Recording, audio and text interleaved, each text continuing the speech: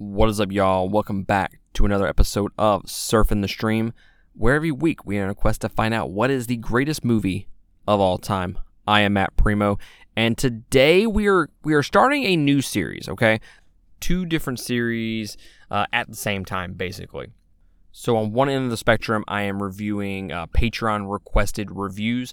So basically, I'm going to go week by week, go to each individual Patreon supporter, and they are going to request a movie review, and I'm going to review that movie no matter what, okay? If they pick it, I'm reviewing it.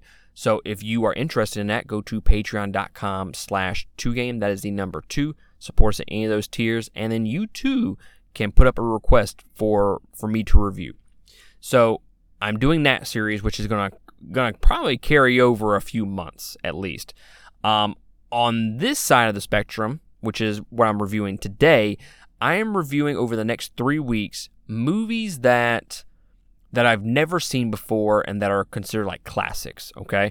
I really want to knock out some of these movies that I've never seen before, and you kind of look at yourself and go, you've never seen that?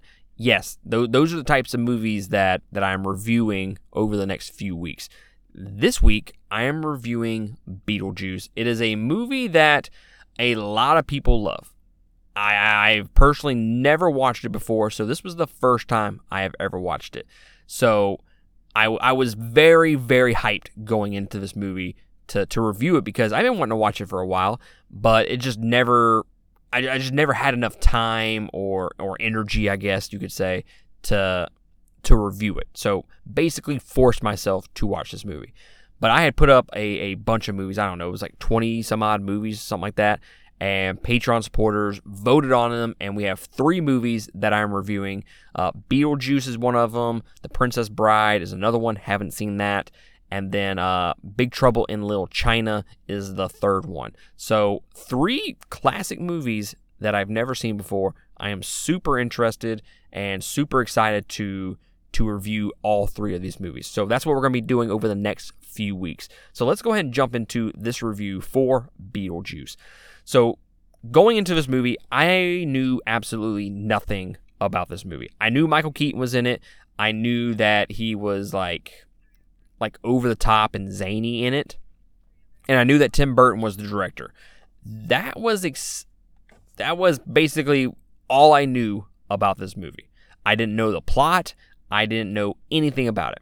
So just bear with me here that some of the things that I'm going to talk about is just the fact that I did not know anything about it going into it. So a lot of my expectations got played with basically because I knew nothing about it. So the plot: the spirits of a deceased couple are harassed by an unbearable family that has moved into their home and hire a malicious spirit to drive them out.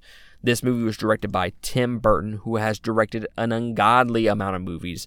A mixed bag for the most part. Like, he's either pretty good or he's like not that good at all. We have Batman 89, which we have reviewed. Batman Returns, I've reviewed that as well. Alice in Wonderland, Sweeney Todd, which I need to rewatch Sweeney Todd. I know that's a musical, a horror musical at that. I remember seeing that in theaters, and I feel like I need to rewatch that because it's been, I don't know, what was that, 2008 that came out? 2007? So I feel like I need to rewatch that. Corpse Bride, Charlie and the Chocolate Factory, Sleepy Hollow, which Sleepy Hollow is probably... Sleepy Hollow and Batman 89, Batman Returns are probably my 3 favorite Tim Burton films.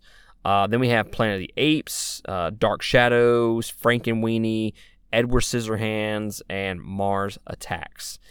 This movie had a budget of $15 million, and it grossed $74.4 million.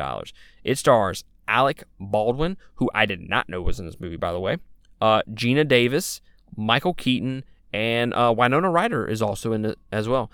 And Catherine O'Hara, Kevin's mom from Home Alone, she's also in this movie. So some pretty decent big-name stars in here. Runtime of 1 hour and 32 minutes, and it was released March 30th, 1988. Jumping into some of the fun facts before I get into my general impressions, Michael Keaton has said this is his favorite film of his own. Keaton ad-libbed 90% of his lines. Beetlejuice was the first DVD sent out by Netflix in 1998. Look, I'm getting all this off IMDb. I 100% do not know how true that is. I don't know. It seems a little coincidental, maybe, but that's kind of cool that this was the first DVD sent out. Keaton only appears in about 14.5 minutes total in the film. And the last fun fact is the visual effects budget was just $1 million. Tim Burton wanted to he wanted to make the effects look as tacky and B-movie as possible. So I'm not going to lie. Going into this movie, I was excited, but I was nervous. Because I'm not really a huge Tim Burton fan. His movies are very like left field. They're very over the top, zany, and I'm just not a huge fan of his movies in general. Batman and Batman Returns are the two most straightforward movies that he has. I mean, they definitely look like Tim Burton movies, but for the most part, they are the most reserved, not over the top performances out of any of the movies that he has. I think we can all agree on that. And obviously, those two movies are some of my favorites. And you have Sleepy Hollow, which obviously looks like a Tim Burton movie through and through. But again, it's more of a serious type of film. And it's no wonder that those three movies are my favorite, right? Because they are the least zany, least left field of his movies. So going into this, I was a little skeptical. I was worried that I was going to be doing this review and saying, guys, I really didn't like it. I don't know what the hype is about, but I am happy to report that I loved this movie. I think this movie is fantastic. I think it still holds up today. Yes, you know, the whole thing with the special effects, the visual effects are tacky and B-movie rated. They are. Like, when they go into, like, through doors and whatnot, and it has, like, I'm assuming that's, like, I don't even know what that is. What hell, heaven, and it has the green screen background. Yes, it looks absolutely terrible. It looks like dog shit. It really does. But I think it adds charm to the movie, and they don't do that very much throughout the course of the movie. But they do use a lot of what I'm assuming is like stop animation and whatnot, which is something that Tim Burton uses in a lot of his movies. And I think going with that style of animation really adds charm to the movie. I think it makes it hold up a little bit better nowadays. I mean, it being, 34 years later, I think this movie holds up very, very well with the way they went about the visual effects. And yes, a lot of it is over the top. I mean, let's get this out of the way real quick. This movie is over the top. Michael Keaton, over the top. This is a left field movie. I'm not sure how I ended up loving it as much as I did, just because I'm not typically into those style of movies. But I loved it. I thought it was over the top just enough to be completely left field. I mean, they even do like a little dance off. I don't even know what you want to call it during the movie when it was the dinner scene, and I'm like, what the hell is going on? And why do I love this so much? It's fantastic. It really is, and it was all put together very, very well. And I think it holds up today, which is the biggest thing. I mean, you have a movie in the 80s and the 70s. The whole thing is, does it hold up? And I think it does. So I do want to dive into some of the things that I really did love about this movie. Now, this is a Tim Burton movie through and through. His signature is all over it. I mean, it's obvious it's a Tim Burton movie when you first watch it. Like, the second it starts, you're like, oh no, that Tim Burton directed this shit for real. Obviously, the one thing that the movie is known for is Michael Keaton. He says it's his favorite film of his own. And I absolutely loved Michael Keaton in this movie. I think his performance is way, way over the top. But it's not over the top in terms of, like, this is kind of stupid. Like, it absolutely 100% fits within the movie. and he's not like outshining. I mean, he is outshining everybody, but he's not like doing something like. I think that. Let me put it this way. Wonder Woman 84, Pedro Pascal. His character was way over the top. The rest of the movie was super serious, right? So it doesn't really match up right. The tone is off. His performance, Michael Keaton's performance in Beetlejuice, is not left field on this. It fits within the context of the movie. There's no tone imbalance. It all fits together nicely. And I think with everybody else being over the top, he can be over the top that much more. And I thought his performance was fantastic. This is going to be one of my favorite Michael Keaton movies, for sure. Like, I think this is his best performance. And the only thing that I hate about this movie is the fact that Beetlejuice is not in it enough. I mean, it took, 45 minutes for him to actually have significant screen time in the movie. Yes, he shows up, like 20, 30 minutes into it, but it's like a little minor TV ad, basically. But he doesn't actually show up until about 45 minutes into the movie. And then, like I mentioned earlier, he's only in it for about 14 to 15 minutes. And that's criminal, honestly. It's very criminal. And maybe it's one of those things where it's like less is more is less kind of thing. I don't know. I wanted more of it. And because every time he was on screen, he was just stealing that scenery, just stealing it. And I didn't care about anything else going on in that. I just loved his performance. And the fact that he ad-libbed a majority of it is just great on its own. But on top of him, I guess I would have liked a little bit more from his character, figure out like some more backstory on him. But I don't think we really need it, to be honest with you, because he's not really there to be this in-depth character, this three-dimensional character or anything like that. He's really just there to be the quote-unquote villain and be this just obscure, over-the-top character, which I am 100% there for. So I'm not going to dock points or anything like that for the lack of development there. Now, I will say there needs to be some more development with the three other main characters, the couple that originally lived at the house. Now, they do a decent job of developing them. They give them some different emotions to play with throughout the course of the movie. They do give enough backstory there on how they die and whatnot. So I guess I'm not going to fault them too much on them having more stuff to do with those characters. But Winona Ryder and her character is vastly underserved in this movie.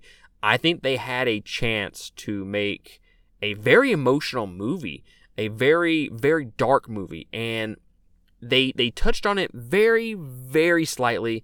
I don't know if that was like studio interference or what the case was, but there's scenes in this movie where she's like, I don't want to be here anymore. I mean, she even writes a suicide letter. So this movie had a chance to go super dark, and I don't know if they just got scared of touching on that topic or what the case was, but I felt like they could have touched on some more emotion. This movie could have been way more emotional than it was if they would have just developed her character a little bit more. Does she really need? Do we really need more scenes with her writing a suicide letter? I don't think so, but I think we could have got some more perspective of why she was feeling that way. Yes, she said she was alone in the world and stuff like that, but why? I mean, yes, she's being moved out to the sticks with a stepmother she doesn't like, but you know what is the backstory there? Why is she depressed? Why is she always dressed in black? Why does she look super emo? Which, guys, if you don't know this, Tim Burton always has an emo character in all of his movies. She's the emo character in this movie. But I'm just curious as to why they did not develop her the way that she could have been.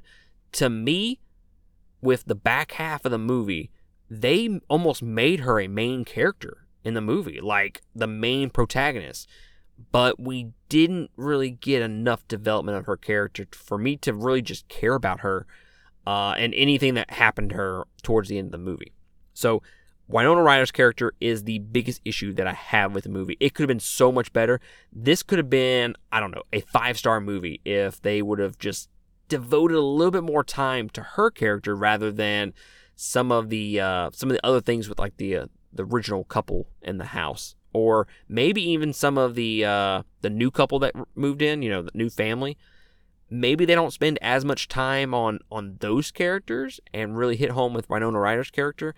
Maybe that movie gets into the 4.5s or the 5s. So really, that is my biggest issue with the movie overall. Other stuff with it, I really, really love the set design, the costume design. It is fantastic. Say what you will about Tim Burton movies, the movies look just great, okay? And whether that's a good thing or a bad thing, right? The costumes are always great. Yes, they look weird, they're over the top, but they're so iconic looking. And even just never seen this movie before, seeing Beetlejuice in his costume, his makeup and all that is just so iconic, right? And I'm kind of pissed off that I'd never watched this movie beforehand. But I do think overall the movie is very, very well made, even being from the 80s. I think they do a good job of subverting your expectations throughout the course of the movie. I mean, I didn't expect the main couple to die in the very beginning. Honestly, I thought the movie was going to be something along the lines of, like, I did think that there was going to be like an Exorcist kind of thing going on here, and like maybe, like, how you say like Bloody Mary 3 times in the mirror in the dark, that weird shit. I thought it was going to be something similar to that. You say Beetlejuice 3 times and the demon appears or something like that. That's what I thought this movie was going to be about. So I wasn't expecting the main couple to die and then for it to be basically them trying to get the new couple out of the house. And I wasn't expecting them haunting the family and then the family loving it and wanting to basically build an amusement park out of it. Was not expecting that whatsoever. So I think the movie I think Tim Burton did a great job of not making a cliche movie in terms of the story. So I just loved how every time I turned around, they were doing something different. I was always like on the edge of my seat wondering, where are they going to take this story next? So I never really guessed where the story was going. Maybe I kind of just turned my brain off. I don't know. But I felt surprised with everything that happened over the course of the movie. But overall, I did love this movie, and I highly recommend going to check it out. This is actually on my list of movies to watch before you die now.